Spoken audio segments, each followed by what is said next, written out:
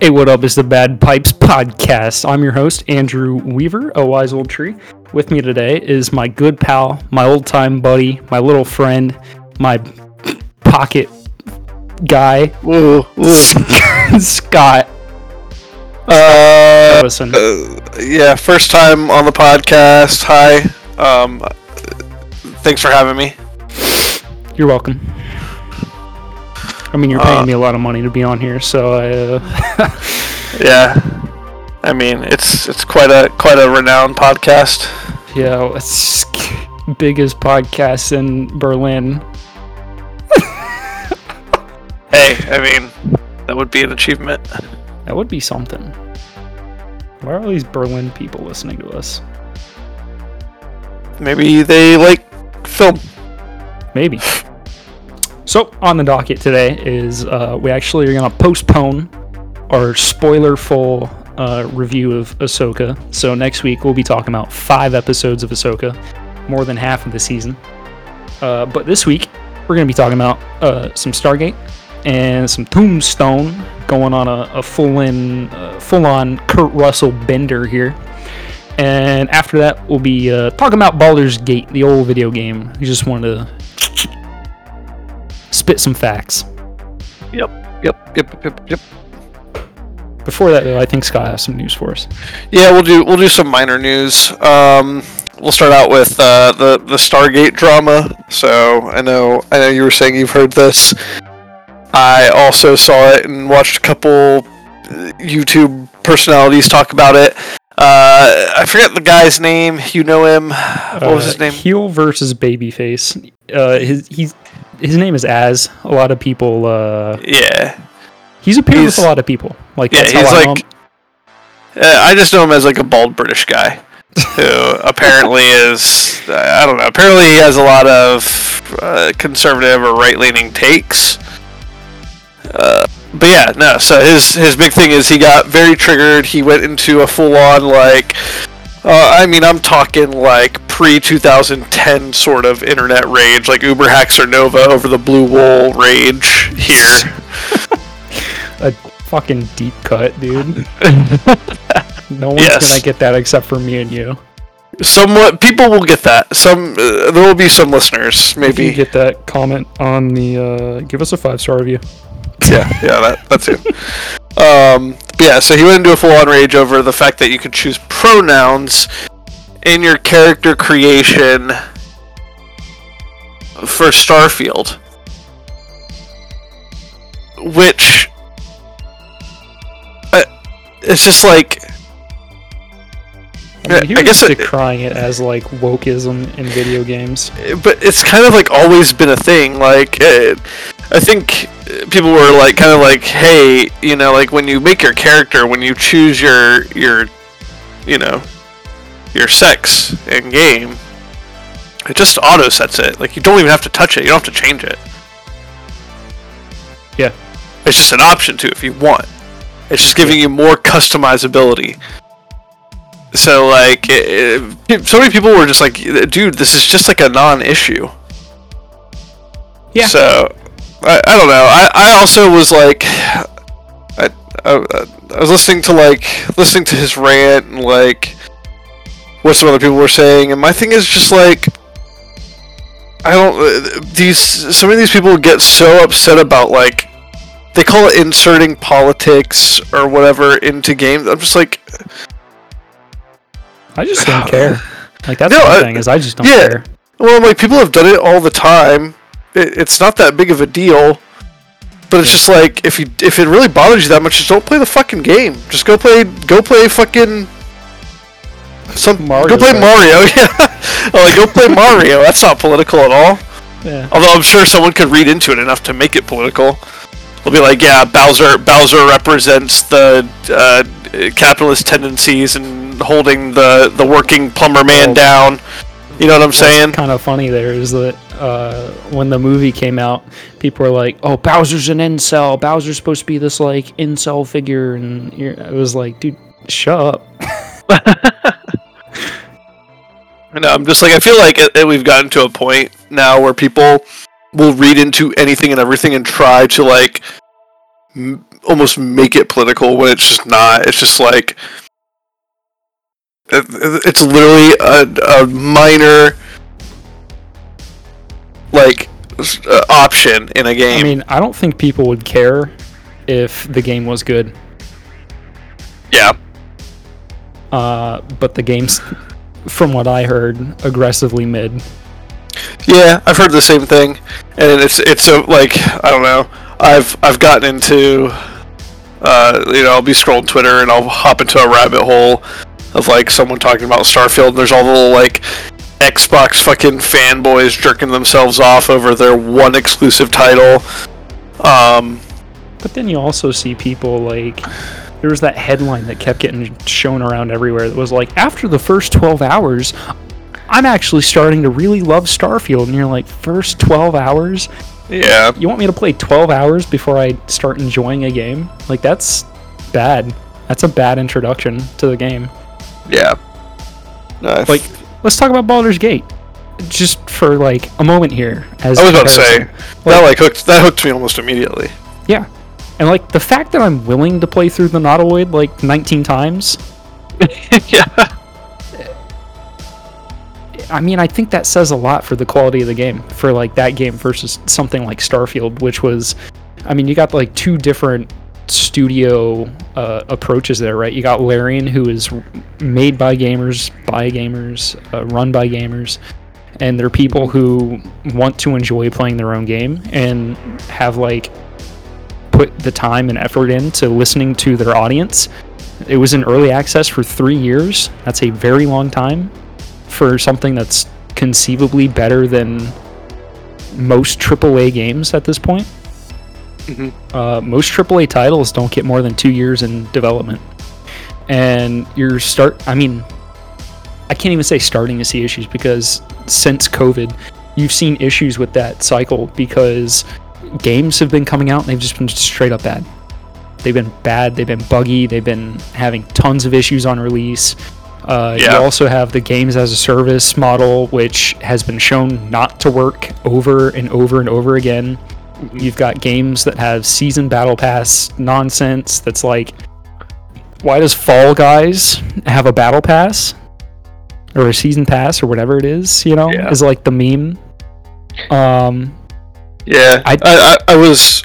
I think watching a video earlier today, it was actually Hassan who was kind of reacting to a video over like Bethesda's kind of controversies and stuff, and I wasn't even aware that they like made us like a weird subscription thing for like Fallout 76 or whatever, where like in order to get features that probably should have been a part of the fucking game to begin with, they're charging you $12 a month. Well, that's what every MMO does nowadays. It's like, oh, you want access to like fast travel more than once every 45 minutes?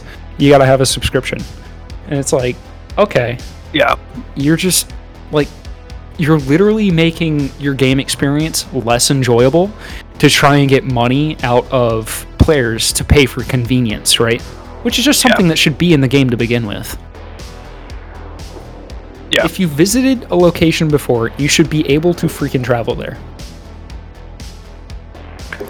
Yeah, no, it's I don't know, and that's I wasn't aware. I've always liked like the Elder Scrolls series and whatnot, but people were saying like it makes them worry about the next Elder Scrolls whenever that finally fucking comes out.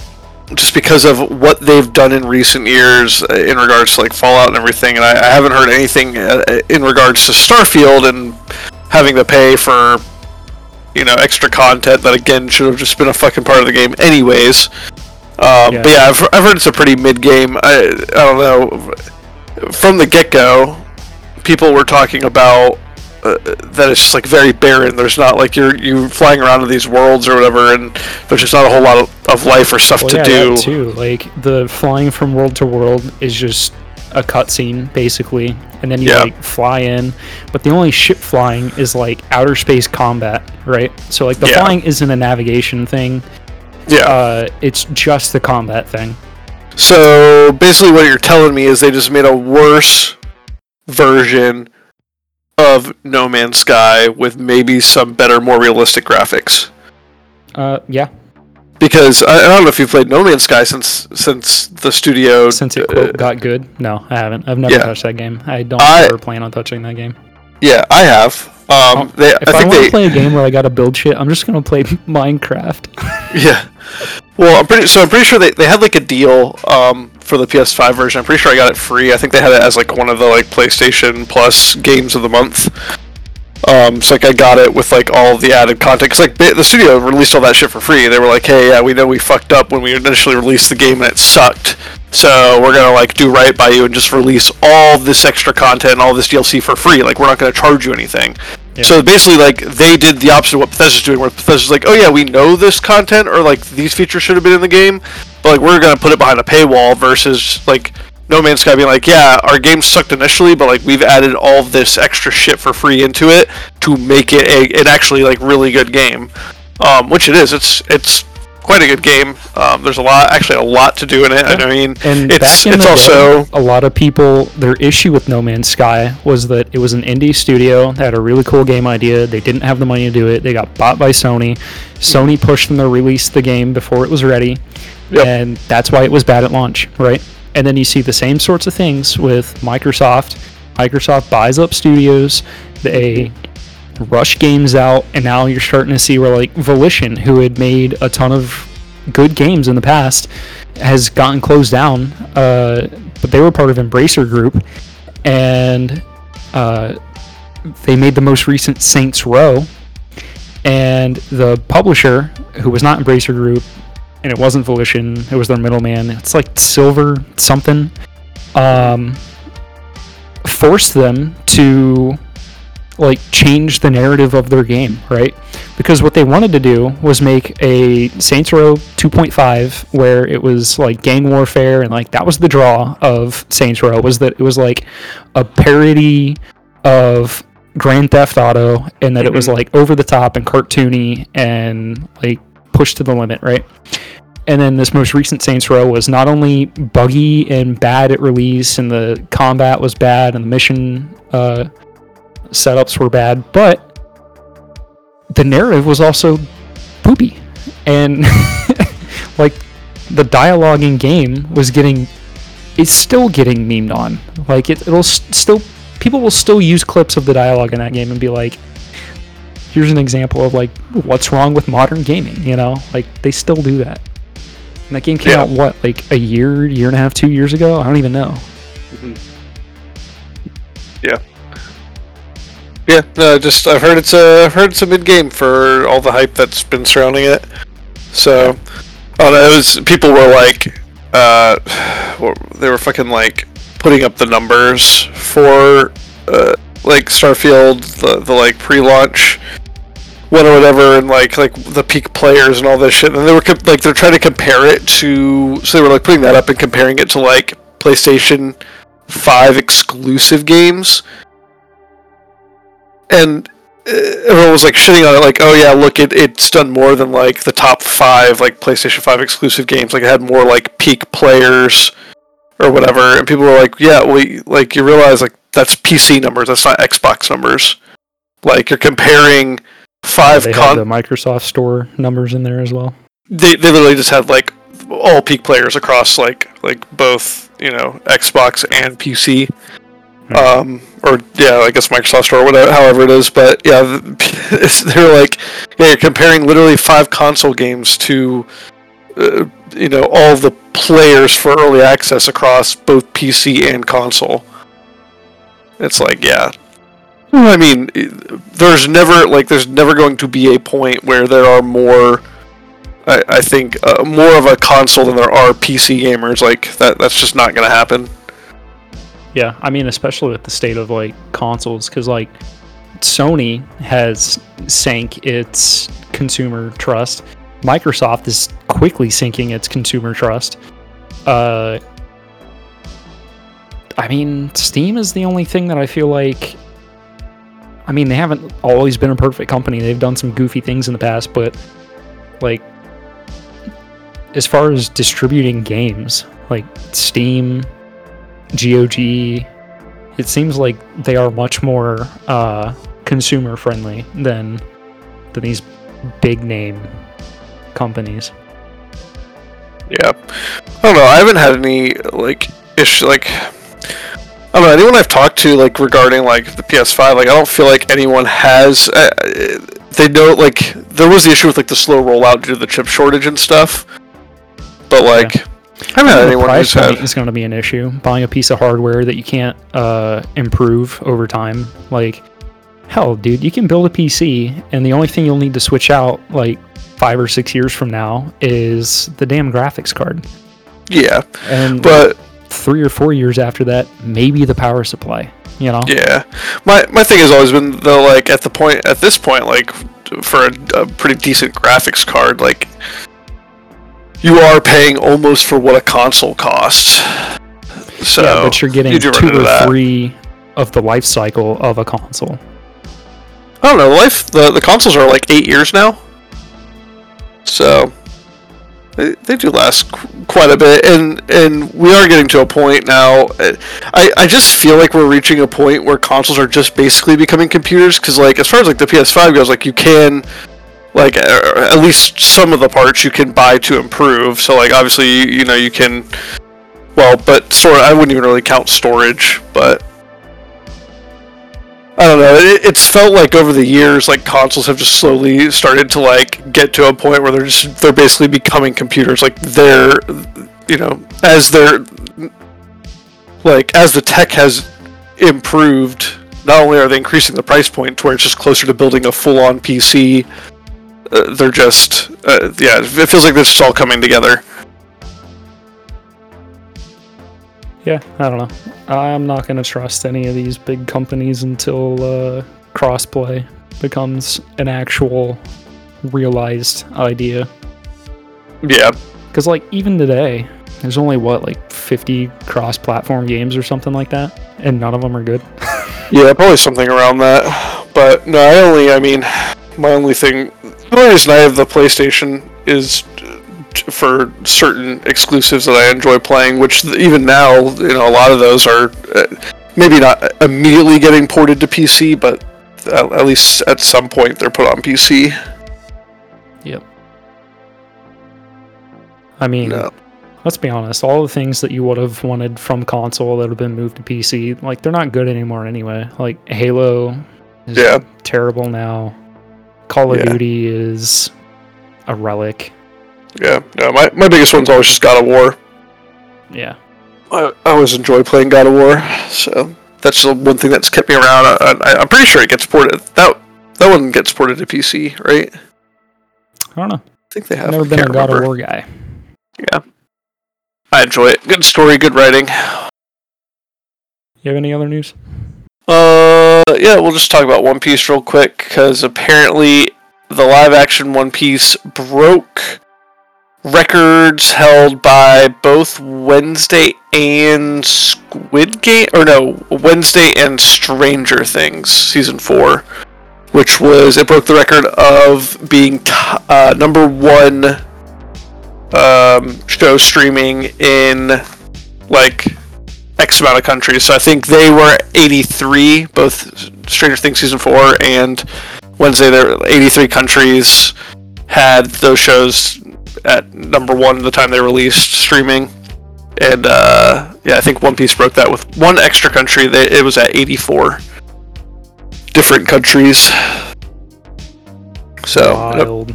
And apparently I can't remember, I think the opening or the release weekend, it had 18.5 million viewers, I think the number was. So different accounts, so 18.5 different accounts or people viewing. So yeah, it did some numbers. I mean, I think last week when we talked about it, it was sitting at like an 80% from critics on Rotten Tomatoes and like a 92 or 93 from audience. That's only gone up. I think it's currently at an 85 from critics and a 96 from audience. Yeah. So I finally watched the entire thing. It's funny. So I went. I drove my girlfriend to her parents' for she's staying with them for a week because her dad's having surgery. And so I dropped her off there, and I stayed one night over the weekend, and then came back the next day because it's about a 3-hour drive. And it was funny. Her dad was actually watching it. Man has never watched anime ever. I'm pretty sure he's like 68, 69 years old. But yeah, what the fuck? Picked up One Piece, and he got hooked on it, and he was just we watched basically the entire season throughout the like night and a half I was there. Kind of crazy. Yeah, I remember back when the live action Cowboy Bebop came out, Shelby's parents were like, "Oh, we're watching it. We think it's pretty good." And I was like, "I can't." Yeah. I like bit my tongue. I was like, "I can't say anything. It's only gonna come out bad." Yeah. Yeah, no, he enjoyed it, and we watched it, and yeah, it was good. It was well done. I mean, they took it. And they properly. I feel like they properly condensed it from. I think this covers like 80 to 120 episodes from the anime in 8 episodes. Jesus Christ, dude. So, and I feel like they did a very good job of condensing it. They definitely made some changes, but I think they were changes for the best to keep the pacing well, and I think keep people engaged for like the non-anime aficionado. So, yeah, good stuff. So I enjoyed it. That's all I got. Out of 10, what would you give it? I'd give it a solid 8. Cool. Give it an 8 out of 10. Cool. Yeah, the few scenes I saw whenever Shelby was watching it, none of them annoyed me. So that was good. I mean, that's good. The reason I haven't watched One Piece is because I get annoyed when I look at it. Yeah, that's fair. It's just, it's not the art for me. Yeah, some people don't like it. I've heard people talk about the old art style, animation style they used. I like gritty art. I don't know. That's fair. Like, old school Berserk is like my ideal kind of art style, I guess. Yeah. I feel that. Let's move on from Starfield and this other stuff to another piece of art that takes place amongst the stars. Oh, are you talking about Stargate? Oh, I'm talking about Stargate. What do you think about that transition there? That was pretty good. I was smooth. I was thinking about making it earlier when we were talking about Starfield. Yeah. Starfield to Stargate. All right, so Stargate Tombstone, we're watching these because we're in love with Kurt Russell after going through some... I will say I liked Kurt Russell before these movies. I like Kurt Russell after watching him in all these John Carpenter movies. Kurt Russell, Kurt Russell's a man's man, but I love him even more after these 2 movies. Yeah. I think I found a new appreciation for him. And I continue to find a new appreciation for him, especially knowing that he plays Mr. Nobody in the Fast and the Furious series. He is... I had no idea he is... They included him. I mean, how could you not include probably one of the most iconic action heroes? You know what's crazy is he's classic also movies. In the second... Marvel... Guardians of the Galaxy. Oh, yeah, he's like so little with his character. Yeah, wasn't he like the dad of Star-Lord or whatever? Yeah, he was like Ego, the Living Planet, I believe. Yeah. It's just like... That was whenever I started falling off of Marvel, because I was like, man, they did like nothing with Kurt Russell, and he's like such a cool dude. Yeah, I barely remember that. That's a very forgettable movie, because I barely remember what the fuck happened in that. It was the beginning of those, like, excessive CGI kind of things where you're like, no, frustrated. But yeah, Stargate. Big. I loved it. Big. Big fan. It's making me consider, like, maybe I should watch the TV show.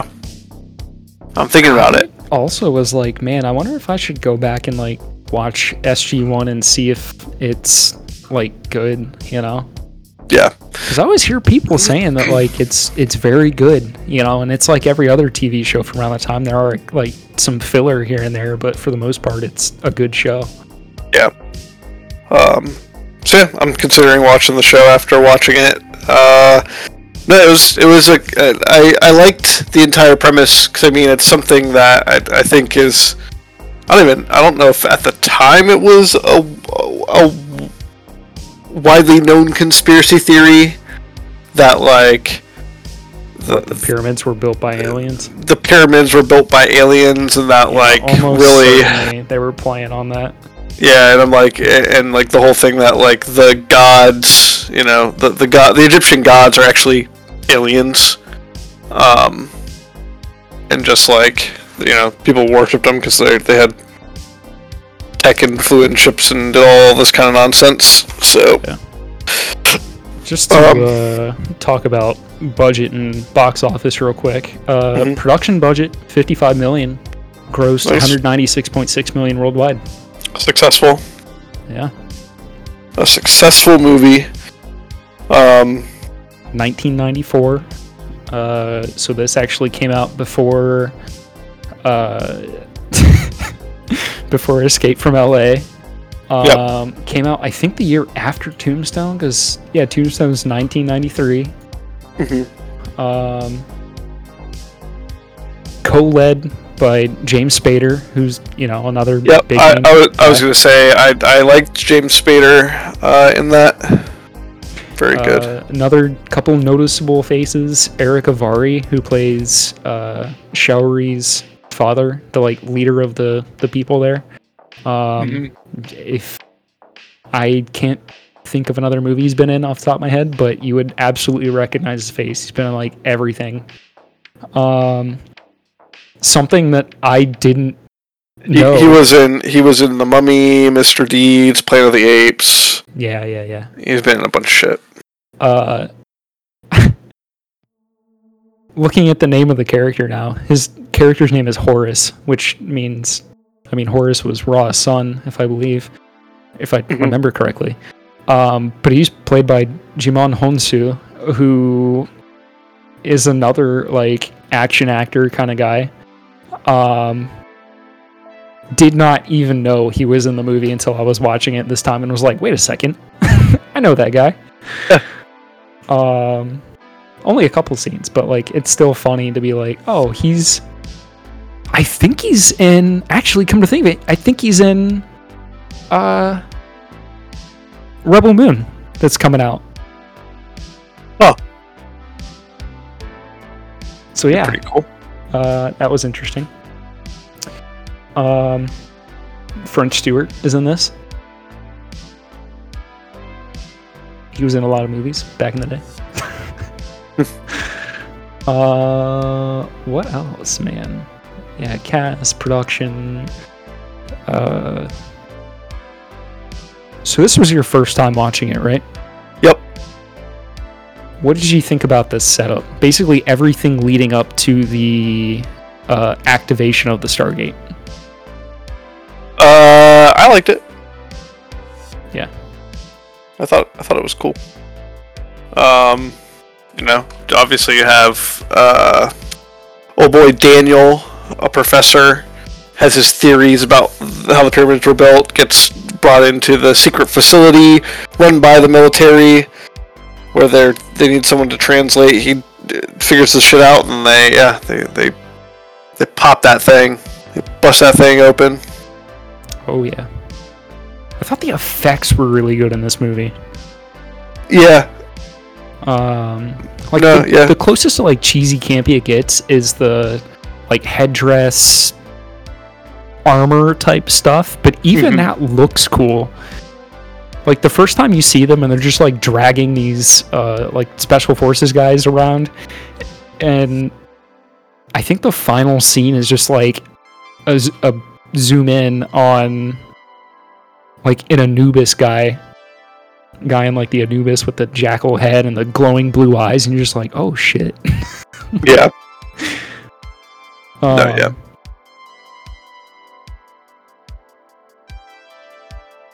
sorry, let's go back to your experience. What were your thoughts? Like, what were your thoughts leading up to it?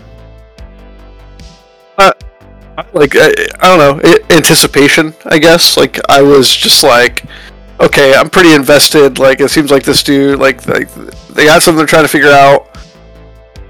Obviously, like, you can kind of assume, like, they're gonna activate this Stargate, and they're probably going somewhere. Yeah. They're going to a different planet. They're going to a different planet, different dimension, and they're going somewhere. So, just anticipation as to, like, okay, once they activate this thing, what the fuck's going to happen? Mm-hmm. And then they do it, and it's pretty clear pretty early on that you're just like, yeah, the people are going into this thing. And so, yeah, it kind of made sense. It almost gave me a feeling of, or like, I'm assuming it came out after it, Disney's Atlantis, where it's kind of like, oh shit, we found this thing, or like we found somewhere, we need a team, we need to send a fucking team in to go like figure shit out. And obviously, like, you have like the Brainiac guy, and you have like this team, the fucking strike team falls in love with the princess. Exactly. So like, I was kind of feeling that. I was like, this is giving me these kinds of vibes, because like we have this like team going in there, and obviously someone's gonna like cause some issues. Yeah. So yeah, no, and then they sent them in there, and I was like, I feel like I pretty quickly like put it together, where it was like, oh shit, it's kind of like they're on this different planet where you have like effectively ancient Egyptians living, because they were brought there by Ra to work for him, and then you quickly figure out like, oh, like they're dealing with like some sort of far more technologically advanced being, an alien, who's like this is his planet. Like, he's, I don't know. It's kind of, I don't know. I've always thought like those theories are cool, where it's just like, okay, it's interesting, right? Is that they have the Stargate, which tells you like, oh, you need these 7 coordinates, right? Point of like origin, destination, and then like 5 or something. Yeah, so it's 6 points, and it's one like basically like he drew the cube, and it's like 1 point for each of the faces of the cube, your destination, and then your origin, and the origin's like the 7th one that he was like trying to figure out. Yeah. But yeah, no, I always thought those theories were kind of cool. It implies that there's a lot more of like these planets, you know? Yeah. Which is, I think that's where the idea for the show comes in. Yeah. Because they're like, oh man, there's so, like, the movie never got a sequel. That's what. And it's a movie that could absolutely get a sequel. Yeah, and that's what I was wondering too. Because like I think I turned on the first episode right before I went to bed the other night, and like I ended up falling asleep during it. But I was kind of like, yeah, I wonder if the show's going to delve into just like changing up. Like, okay, we're going to change like the destination, fucking symbol, and see where it takes us. Yeah. Yeah, I don't know. I would be interested to watch the show. Yep, I think I might start it. Because I think the idea of the show... Because, like, in this, you have characters named, like, Horus, Anubis, and... Like, I don't think their names are ever said. You just get the idea that that's what their name is because of their headdress stuff. Yeah. But I think the show does go through and kind of take on that aspect of, like, oh, there are more of these immortal beings who are, like, keeping not fractured shards, groups of humans in like slavery and toil for them. And the idea, I think, becomes like setting them free or making probably like alliances with less full-on evil ones, you know? Yeah. I mean, that's all I really remember from watching the show when it would have been on, like, what, Sci-Fi Channel or whatever back in the day. Yeah, that's pretty cool. Yeah, no, I'd be interested in watching it, but yeah, as far as the movie goes, yeah, I thought it was interesting, like, you had, obviously he's the only one who, being any sort of linguist, like he was able to figure out a way to communicate with the that civilization there. Yeah. She was absolutely beautiful, by the way. Played by Millie Avital. Yeah. Yeah, great casting. They, so yeah, he started communicating with them, and then obviously he has to become the hero in a way. Yeah. When you have the big bads doing their thing, and then you have our boy Kurt trying to blow the planet up, or at least blow the Stargate up. Yeah. I was gonna say, I'm pretty sure that was just supposed to be like a tactical nuke or something. It's like a pretty small explosion. Yeah, it was supposed to just blow the Stargate up. Although it's used to blow Ra's ship up. His pyramid. Yeah, his pyramid. His pyramid that goes over the pyramids. Yeah. I thought that was really interesting. That like the pyramid itself is really just like an airport. Yeah. It's like, you land your ship on the pyramid. Yeah. Yeah, it's just like a dock. Yeah. That's all the pyramids are just docking stations. Yeah. And then inside of the docking station is an like intergalactic travel port. Yeah. I mean, funny enough, kind of like They Live, where they go down and dude's like, it's like an airport. Yeah. We're going out there on Andromeda.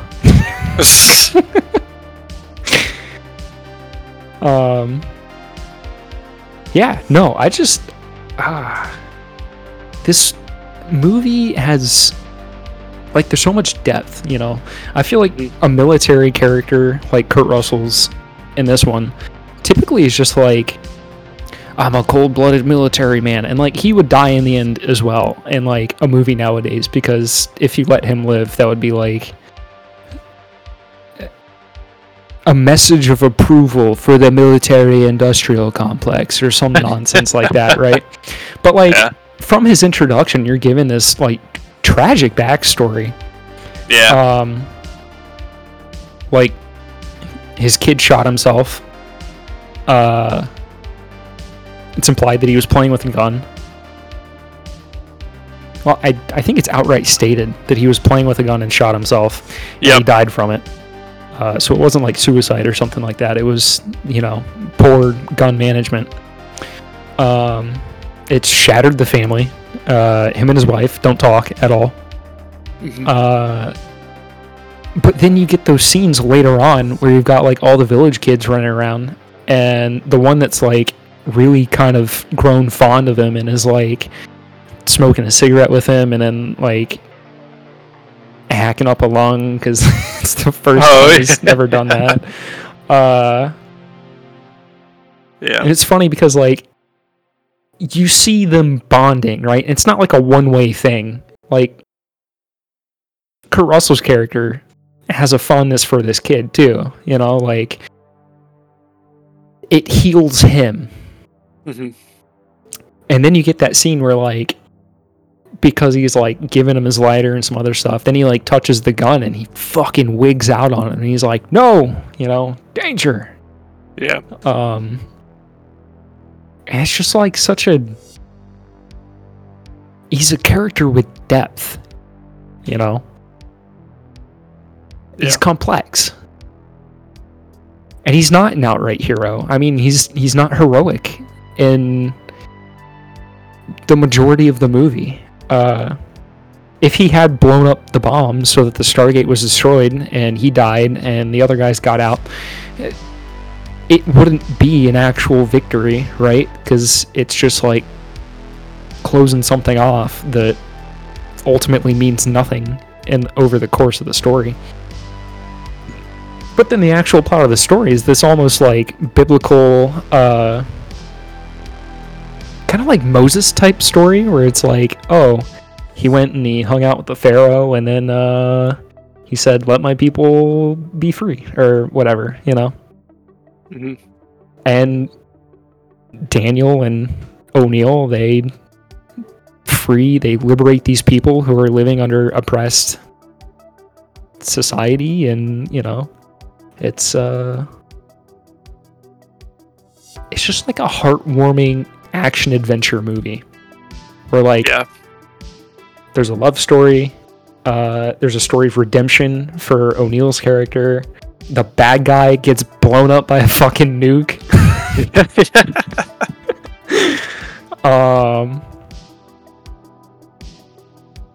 God, and you know what? They do some really interesting things too. Like the little teleport circles, like from the planet to the ship. There's that scene, and you only see it for like a second, where like the dude's head gets teleported up there. Yeah. And you see all the like pipes and things in the throat. It's not like they just did red jelly or something. They were like, yeah, here's an actual head. Yeah. I don't know. Like, the technology was interesting. The world building was good. Like, it made you really wish that there was a sequel. Like, maybe not even with these same characters, but just like, maybe they make references to the first mission where, Daniel Jackson stayed behind to be a, liaison with the natives or whatever, and the other guys came back, and like maybe Kurt Russell's character makes like a cameo, but you get like another story of them like going in somewhere else where like there've already been preliminary missions or something. I don't know what they could have done with it, but the movie is just fun. Yeah. I really enjoyed it. Out of 10? Oh man. I'm gonna give it an 8.2 out of 10. What's the 0.2 for? The 0.2 is for them nuking the ship at the end. Okay.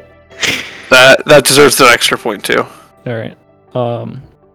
Well, notoriously, I'm more generous than you, so I'll give it an 8.3. Damn. And that extra 0.1 is for teenage smoking. Yeah. I like it. Yeah, that's cool. I like it. Cool guys smoke cigarettes. Yeah.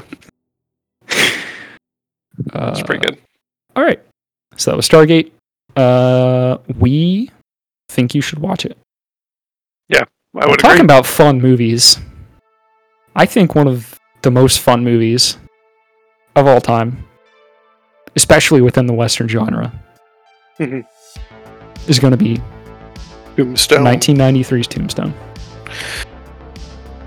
1993, great year. Yeah, 1993, great year. The birth of a lot of beautiful ideas, people. Yes. The USSR was no longer a thing. Yeah. Wonderful. Wonderful time. And great movies. Like historically, I think 1993 will be remembered as a year when many fantastic individuals were born. Yeah. Yeah. What? Because you hear Shelby yelling at the dog? God damn it. Just barely. God damn it. I couldn't even tell that she was like yelling at the dog. I thought she was making a comment to you riding the dick of 1993. Yep. 93, that's when I was born, baby. Woo! Yeah. Tombstone. I think Tombstone really gave me a new appreciation for Kurt Russell. Tombstone, I will also say, is like a criminally underrated movie. Yeah. I really enjoyed this movie. I thought it was good. I don't know. I watched that movie and I go, "Fuck! I wish I could just go back in time and fucking live in the old West, and just Because what's crazy is that like this is obviously a dramatic retelling, but like it's a retelling of some classic American folklore. The shootout at the OK Corral. between Wyatt Earp, Doc Holliday, and a bunch of other guys. But good God, the cast, dude.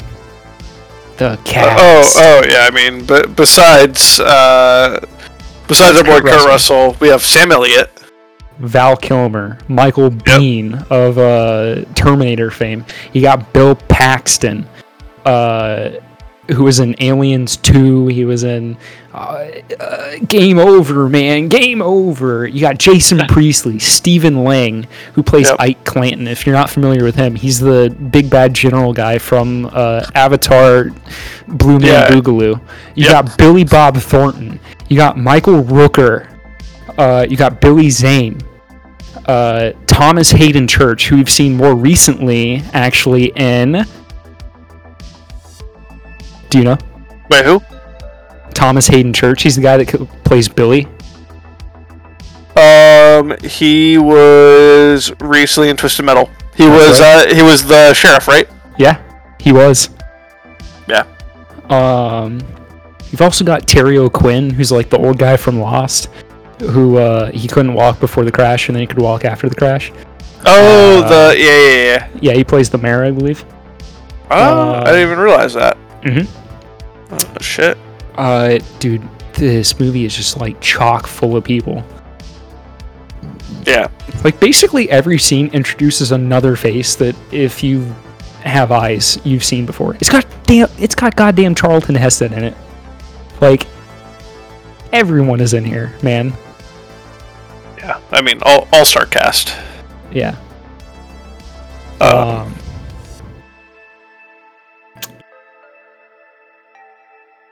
God, dude, you know who I really think steals the show, though, is Val Kilmer. Oh, yeah. Yeah, I was going to say, so his acting, I mean, his acting all the way through, getting sick and everything, and then at the very end, damn, like, that, yeah. When he's in bed? Yeah, when he's in the bed, and Wyatt comes in to visit him. Like, famously, his last words were, always thought I'd die with my boots on. Yeah. Like, God. And what's even crazier is that if you actually delve into his history, like, do you know why he's called Doc?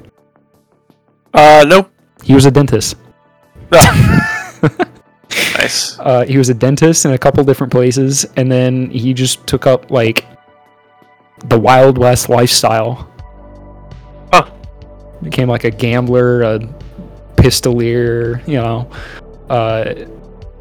was gonna say, in recollection, said that he had never seen someone faster with a pistol. Hey, he's got those, those steady dentist hands, He's like a surgeon. Which is funny, because you see that he's a nervous guy. Like, he's always fidgeting with his hands. Like, his finger in a couple different scenes is, like, just tap, tap, tap, tap, tap, tap, tap, tap, tapping on stuff. Yeah. But yeah, I mean, like, tragically, he had, like, I think tuberculosis. Yeah. Hard life, very hard life. But God, does Val Kilmer absolutely kill it? Yeah. I was gonna say also the standoff with old Johnny. Their first standoff, where they're quoting like Latin and Hebrew at each other. No, I was gonna say the final one, the one there at the oak tree against old Johnny. Was Johnny Rocco? Johnny, what was Johnny it? Ringo, played by Ringo. Johnny Ringo. That's what it was. Yeah. Johnny Ringo. That part is good, but I one of the best scenes in the movie. I was gonna say introduction to each other. I think my favorite scene is the one there in the I guess the saloon where it's like he's parlor, I think. Yeah, he's trying to show off his skills with the pistol, and then you have Doc pull out the cup, the little hidden cup. Well, what's crazy, right, is Michael Biehn, in an interview that I heard one time, was talking about how he could never get that sequence down. So he would have to do each of those tricks like 2 or 3 times for them to get the shot of him like doing it without fucking it up. And then Val Kilmer, like joking around one day, just started doing his exact sequence with the pistol, but with a tin cup. And so they put it in the movie. I love that. And Val Kilmer did it in one take, apparently. Damn. Did it like perfect, flawless in one take. And you're like, holy shit, man. Like, what? Yeah, I was gonna say, I'm trying to think back. I feel like they cut off of... Yeah, they cut off of Ringo like a bunch. Yeah, they cut off Ringo, but I don't recall if they cut off of There's a couple Doc there cuts doing off it. of Doc to see other people's reactions, because you see like Wyatt because everyone's being, like, laughing. Yeah. Yeah, some people are laughing, some people are getting angry, and to see like everyone's kind of like that scene is so good because everyone is testing the waters, right? Yeah. Like in this little like you can find translations online where people have gone in and like translated what they say to each other when they start talking to each other in different languages. Mm-hmm.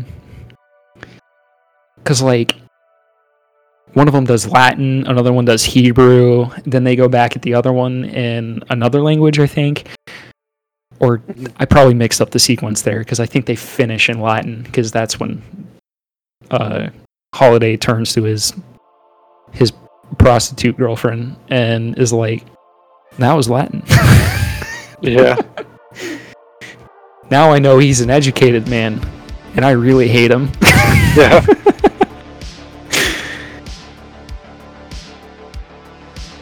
Yeah, no, I think that scene was one of my favorites, definitely with like the tension that they build. Yeah. And all the tricks and whatnot. Oh yeah. Ike Clanton too, played by Stephen Lang that I mentioned before. Totally unrecognizable in this role. Like you see him nowadays, and then you look back at him now, and you're like, oh okay, I still see him in the eyes, but like he was a lot heavier in this movie. And I don't know if he put weight on for this movie or if he's just like become a much more leaner dude in more recent years. But God, dude, doesn't he just play like a sleazy, weaselly kind of guy so well? Oh, yeah. Man. And then you get like Michael Rooker who shows up and he's like, I heard what they did to your women. That ain't right. I don't ride with the Cowboys anymore. You need me for anything, you let me know. And you're like, dude, what a noble... Like, there's so many examples of just, like, humanity and, like, wholesome... God, just, like, the human nature is so baked into this movie that, like... Every scene, especially because it's between so many actors that hold gravitas and, like, can hold a scene... Mm-hmm. And like typically on their own carry movies are like put into a movie together and get to just play, you know? Yeah. God. Oh yeah. And then Wyatt Earp's brothers get grievously wounded and killed. Mm-hmm. And that's when the movie really does something. Yeah. Like that final act where you're just watching Wyatt Earp blow people off of horses, and it gets into that ambush at the river there. Yeah, I was gonna say I really enjoyed like the montages they did. Because it's a lot of good stunt work and it's practical stunt work. People falling off of horses and stuff. Yeah, that's hard stuff. Oh yeah, really respectable.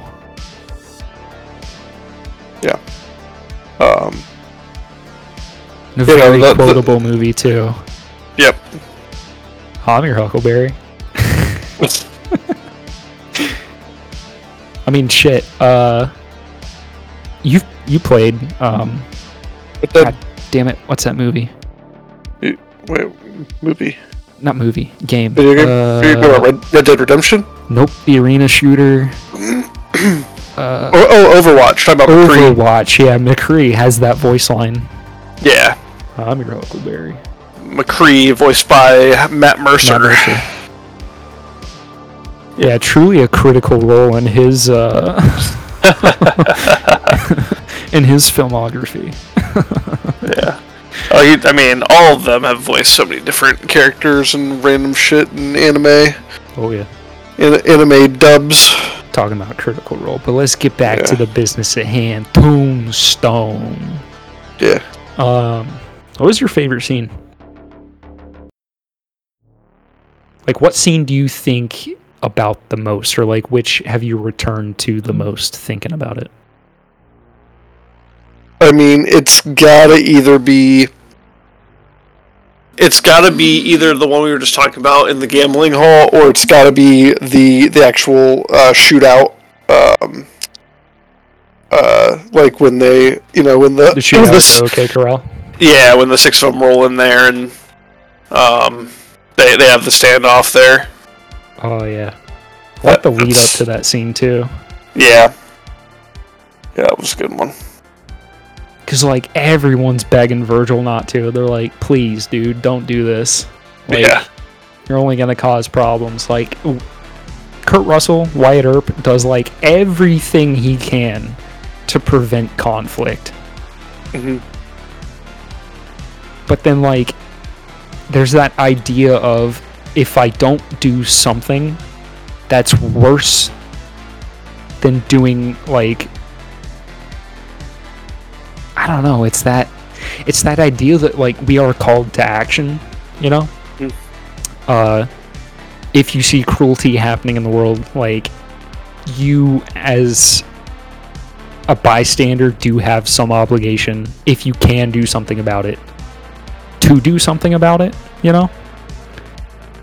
I mean, it's the kind of attitude that got us into World War II, right? Like, we don't have to go to Europe and stop the Nazis from, like, crushing all these countries. Mm-hmm. But it is the right thing to do. Yeah.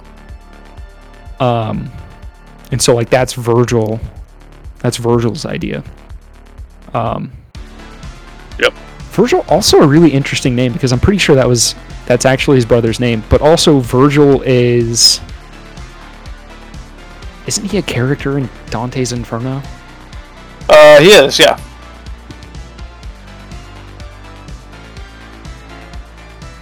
Yeah, what's he? He's sent by Beatrice to serve as Dante's guide through hell.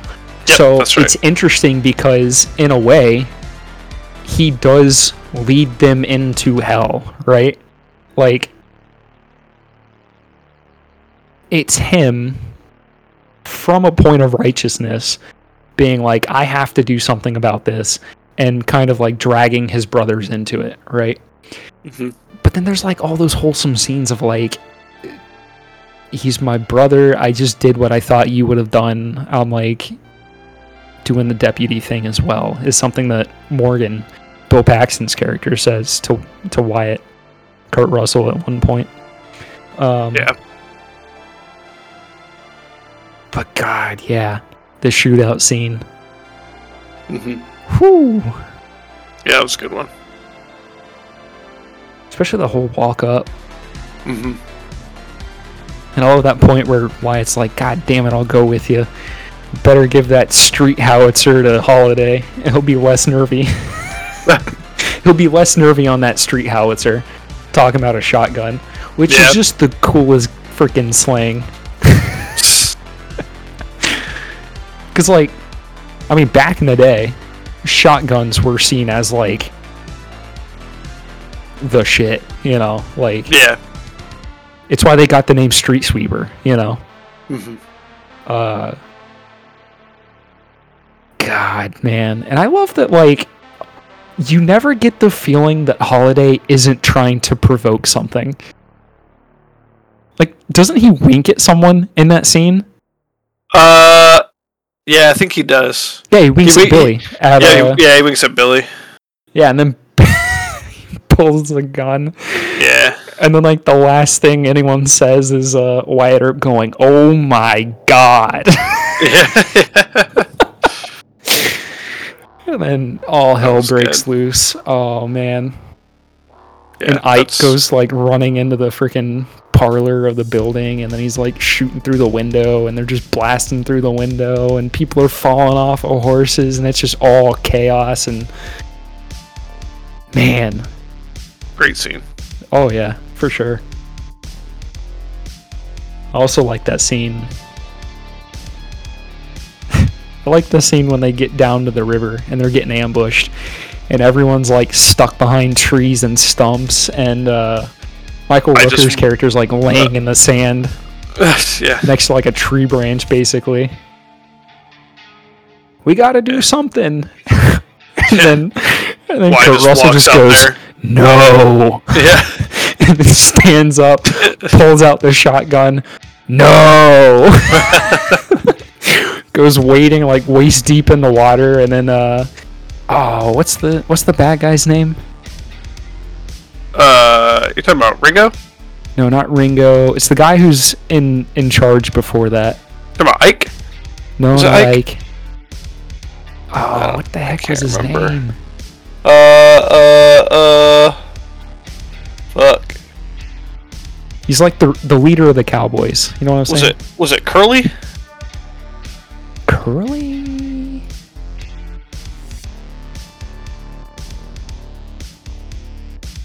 I think so.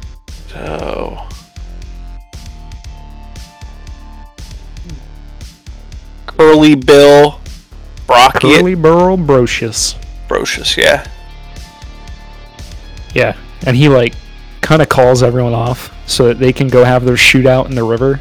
And I'm telling you, if you've ever played Hunt Showdown and had to fucking have a shootout in water, it looks exactly like that. It looks like one guy just pushing forward with a shotgun as hard as he can, and then another guy with like two pistols just like trying to dance around. But God, man, when it goes slow motion and it does that close in shot of Kurt Russell, that big old mustache on his face, and he just goes, "No!" Yeah. I'm like, hell yeah. Man. God, again, what a fun movie. Yeah. Yeah, definitely enjoyed it. Out of 10, what would you give it? I'm giving it a 9.3. Damn. I think I also got to give it a 9.3. Yeah. For 1993 when it came out. If this was out of 2,000 points, I'd give it a 1993 as well, brother. Amen. No.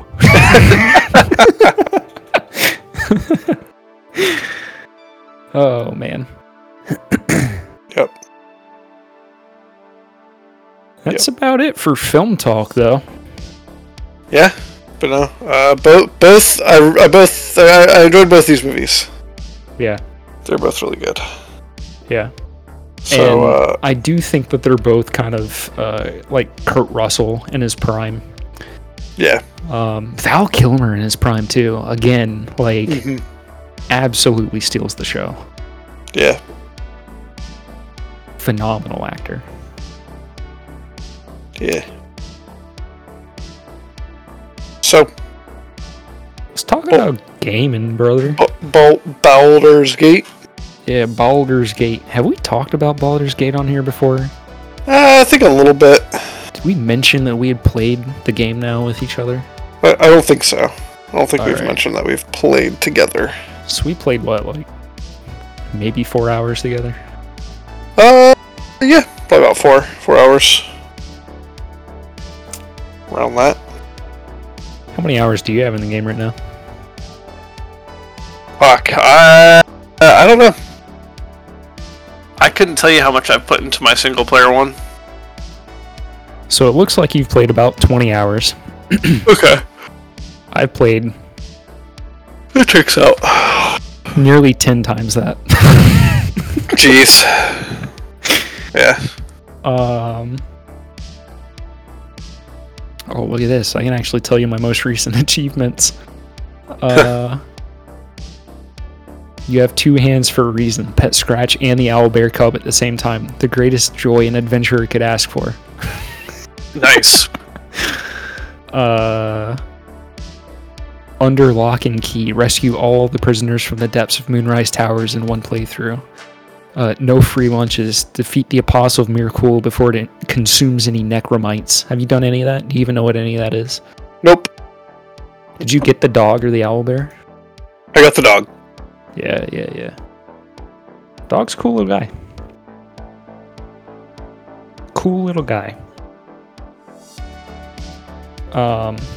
What are your thoughts on the game, just in general?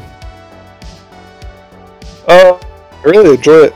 I think it's great all around. It definitely feels like there's a lot to do. I definitely don't feel super limited to what I can do and the options that are given to me.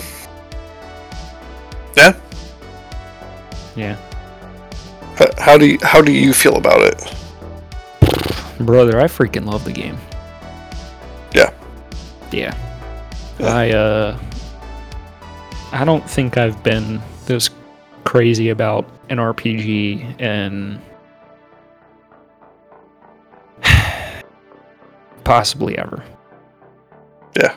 I'm like really struggling to think of a role-playing game where I was like more invested in it than I've been in this one. Yeah.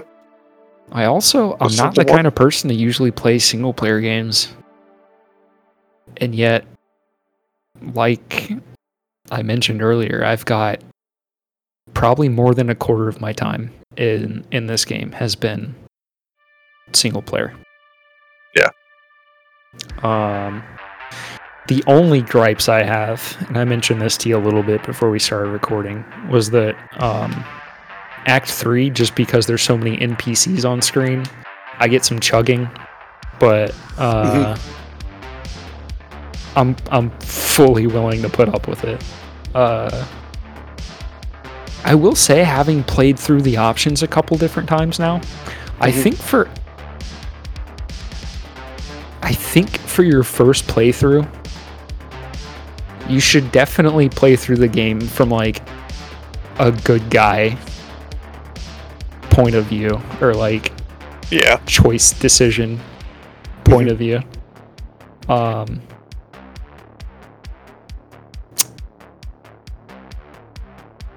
It just feels a little more streamlined that way. Like, if you want to go about it evil and you're not just like, oh, I'm trying to kill everyone, but like you're really trying to help the bad guys, it's tough. Yeah. No, I've my solo playthrough's been like a good one. So. Yeah. So you've only gotten through Act 1, right?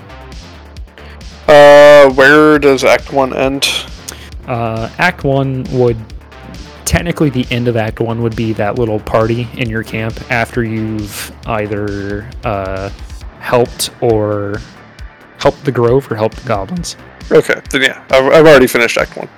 Yeah. But then you and I were playing through Act 1, and I think, if I remember correctly, I was like showing you a bunch of stuff that you hadn't done before, right? Yeah, you were showing me quite a few things, like... there were... I definitely didn't do like the owlbear thing, or like free the one goblin. Mm-hmm. Yeah. That's right, because we were going evil. That's right. Yeah. I was corrupting you. Yep. Yeah, I just like kind of like what we're talking about generally here, but like the way you can go about, the way it feels like your choices matter. Like, there's a lot of games that present you with choices, right? And you're like, this isn't really what I want to do. Typically, there's a way to do what you want to do. Maybe not necessarily in the way you want to do it, but like, there's typically a way to do what you want to do in the game. I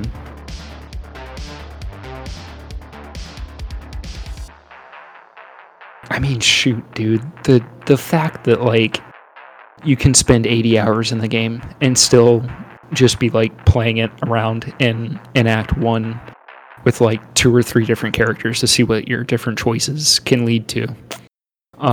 Very interesting. Like, something I didn't know was that there's a complete other direction to take the Grove other than, like, marauding them with the goblins or, like, saving them, that has to do with Kaga. Have you seen anything about that? Yeah, about the Shadow Druids? Yeah. So that was my whole... So, I was never, like... My whole thing was, like, I never really ran into an option to, like, help the goblins. I pretty much just immediately, like, went and wiped them out. But then with, like, the whole Grove stuff, when I was talking to Kaga, I went and found the, the chest she has locked, and, like, went and read the note that, like, talks about meeting up with someone, and then, like, you go to, like, the one place in the swamp, find a letter, and then you realize, like, she's basically, like, betraying the Grove to, like, the Shadow Druids. So, like, that was, like, my whole storyline I did, but obviously, like, I fought the Shadow Druids, like, they end up revealing themselves, and I end up, you fight and kill them. And I even turned, like, you can persuade Kaga to, like, come back to being, like, on the side of the normal druids, which I did, or you could just, like, fight her with the Shadow Druids, which I was able to convince her to come back, because I'm playing a bard, so, like, obviously, like, I have high charisma and can talk my way out of, like, everything. I don't. I just have 2 clerics, and one casts guidance, and the other one does enhanced ability. There you go. A +0 to persuasion doesn't matter when you have +1 to 4 and advantage. Jeez. Oh, I failed? Probably won't fail again. I've rolled 4 dice now with 2 rolls. Yep. Using inspiration. Yeah. It's also funny the things that, like, get you inspiration for certain characters. Oh yeah. Do you have a romance partner? I was about to ask you the same thing. I was about to ask if have you gone through in romance? Have you done the deed with any of the party members? Well, I mean, Lae'zel, like, jumps your bones if you're even, like, marginally positive relationship with her, right? Fair. She's just like DTF immediately. Yeah, basically. Shit. I mean, like, it doesn't take much to convince her to like you, you know? Yeah. But yeah, her... I mean, Shadowheart's my girl. That's what Shadowheart takes goddamn forever. Yeah. Forever. Yeah. I don't know if there is a way to get, like, your romance scene before Act 3, but it always pops up for me in Act 3. At, like, the beginning of Act 3. Yeah. Let's see. Her... Oh, Minthara, the Drow Paladin that you can get. You gotta be a bad girl to get her, but yeah, she's really she's pretty cool. I also think it's funny because a lot of the time, God, dude, that game is so goddamn horny. Oh yeah. Like, Shadowheart and I mean, because Shadowheart and my character, not me. I'm not one of them weirdos, I swear to God. Shadowheart and my character, they don't, couple until Act 3. But because there's so many other characters that are, like, just more immediately DTF than she is, you'll be talking to someone and all of a sudden they're like, blah, blah, blah. And you're like, whoa. We're not doing that. And it's so funny because sometimes it feels so out of nowhere. Like Halzen, all of a sudden was like, I really gotta confess how I feel about you, and I'm like, what the fuck? Like, I hadn't been using him. He just, like, I guess grown to approve of my decisions because I, like, spoiler alert, figured out how to get rid of the Shadow Curse in Act 2. Which is quite the little storyline.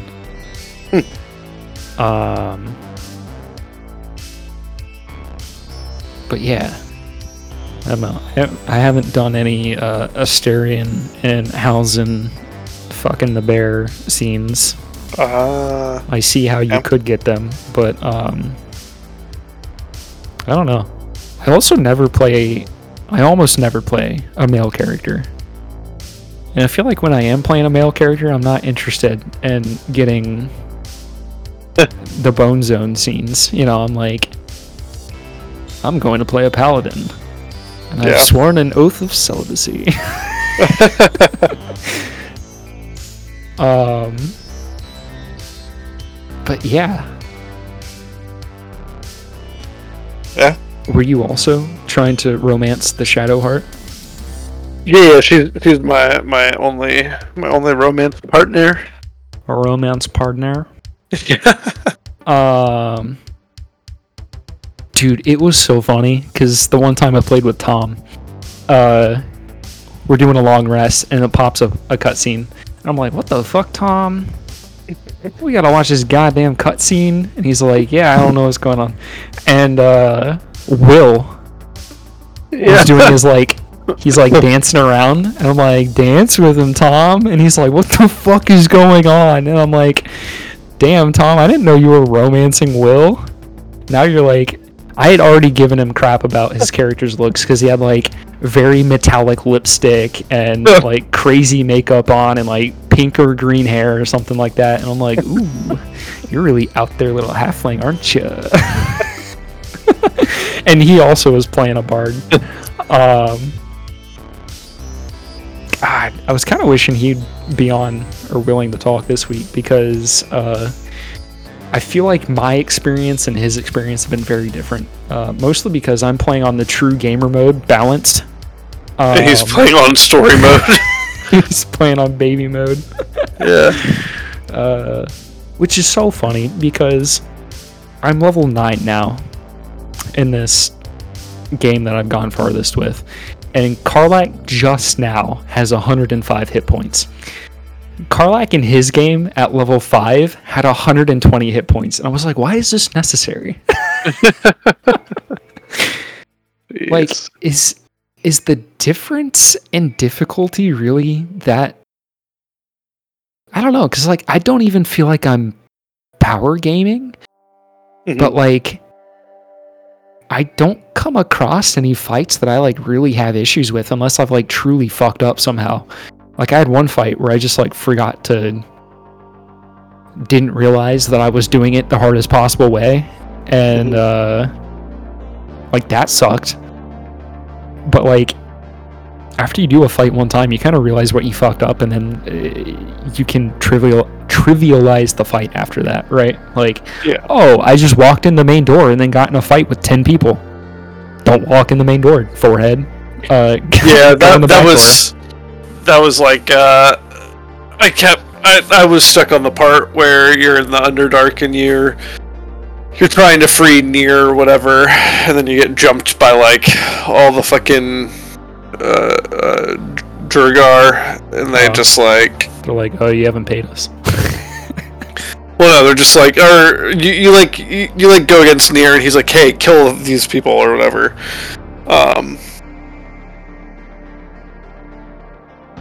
So yeah, basically I just gathered everyone up, and then you just thunder wave them into the lava. But they're loot, dude. Yeah. I'm such I actually don't think I ended up doing that. I think the time I finally finished it, I ended up instead like strategically gathering everyone into the center, and then having Gale fucking fireball everyone. Yeah, that works too. Yeah. So I did end up getting all their loot. Yeah, I remember I did that fight about as hard as possible too, because Yeah, I was like, I didn't save the halflings. I'm pretty sure I let Nier kill them. You let the iron gnomes die? Yeah. Oh no, dude. Did Wolburn died? Or not Wolburn? Barkus?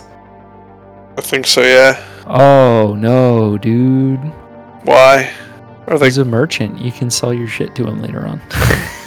There's so many other merchants. There's not enough for me. Jeez. Yeah, no, Nier ended up killing them, and then I think he teamed up with us, so he was helping us in the fight, and then when you finish, you talk to him, and then I'm just like, yeah, no, I hate you too, and then you kill him, and he's already weakened. You killed him? Yeah, I'm not part of the fucking true the true souls or whatever.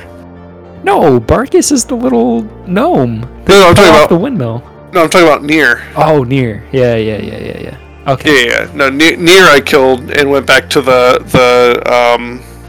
fucking Myconid sovereign and was like, hey, yeah, here's his head. Oh, yeah. So, yeah. Yeah, I did that. The loot for that is not worth it. Oh, yeah, you just get the fucking, the thing necklace. I think it gives you, advantage on a persuasion check or something like that. Yeah. What? Why would I wear that when I can wear a necklace that gives me extra magic missiles or, blessing everyone when I heal them or, any of that kind of stuff, you know? Yeah.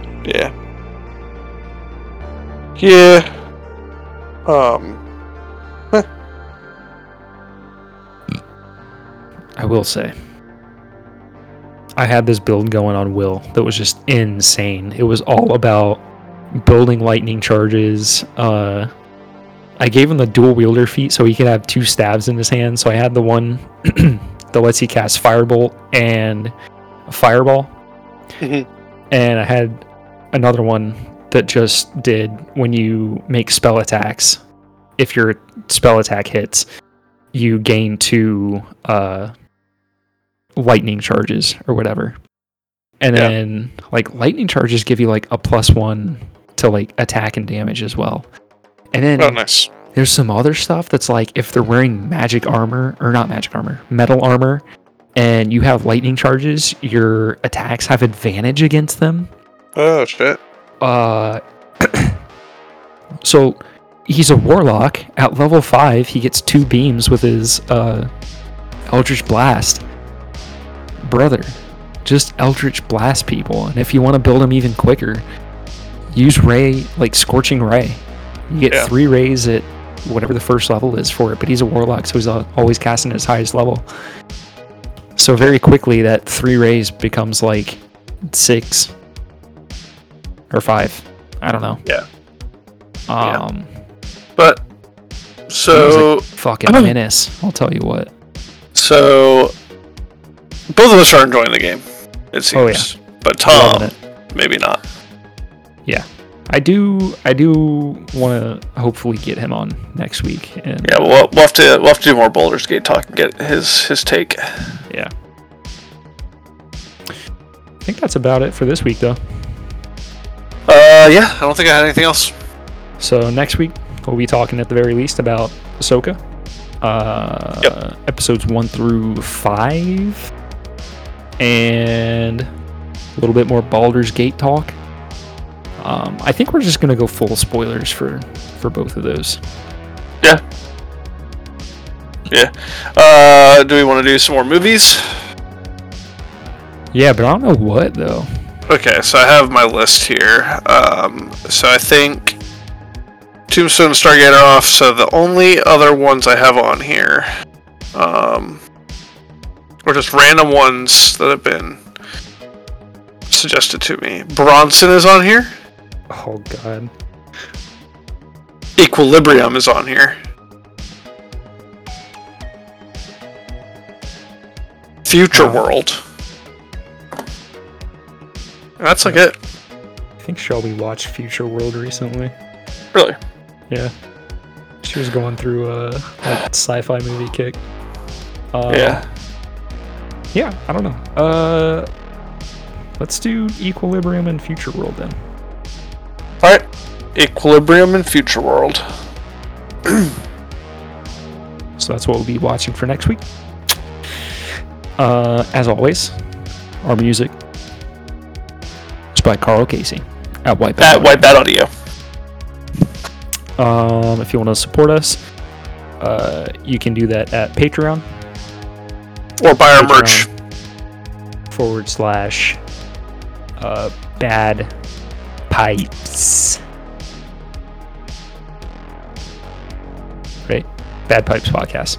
Patreon.com / Bad Pipes Podcast. If you want to email us, you can email us at cryptidworksofficial@gmail.com.